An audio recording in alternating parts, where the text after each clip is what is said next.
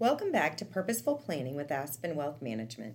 Today we'll continue our conversation on what you need to know about insurance when you marry later in life and wrap up our series by discussing insuring your financial future as an older couple.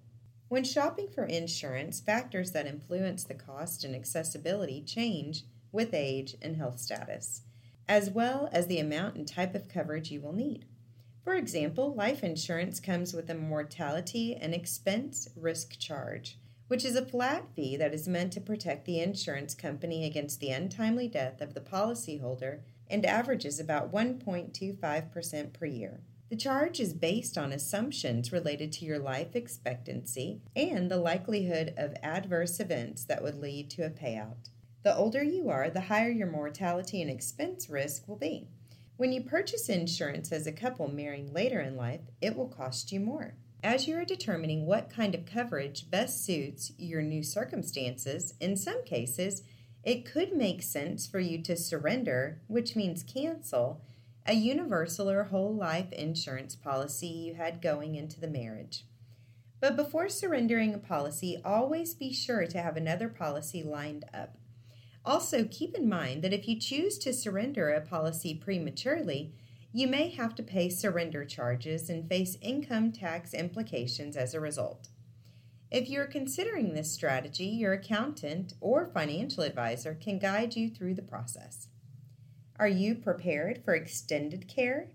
These days, people live longer than ever, with the average life expectancy of today's seniors reaching into the 90s and beyond. With advances in medicine, it's not entirely unlikely that many of us will live to be centenarians. Ideally, you and your spouse will have long, healthy lives in which you are able to take care of yourselves until the end. But the likelihood that one or both of you will need some form of assisted living care is very high. To ensure you are able to get the care you need and maintain your living expenses, you and your spouse may want to consider purchasing a long-term care insurance policy.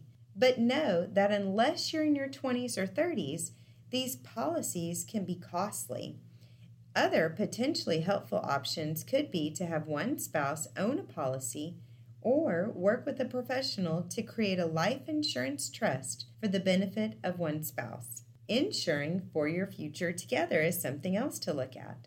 No matter your age, getting married is a life event that should motivate you to get your affairs in order. Life insurance, disability coverage, and other types of policies add a helpful layer of protection for your spouse if needed. But keep in mind that not every policy comes with important factors to consider and strings attached. When you are shopping for insurance policy as a newly married couple, remember that you're not locked into the same coverage forever. You can always review and adjust as your circumstances change. However, when you're married later in life, insurance is more expensive. Your options may be more limited, and there is probably more at stake. Taking the time to consider your changing insurance needs, investigate the available options, and secure adequate coverages can give you peace of mind as you look forward to the future with your new spouse. We hope that this information is helpful to you as you prepare for your financial future as a couple who found love and decided to enter marriage later in life. Congratulations.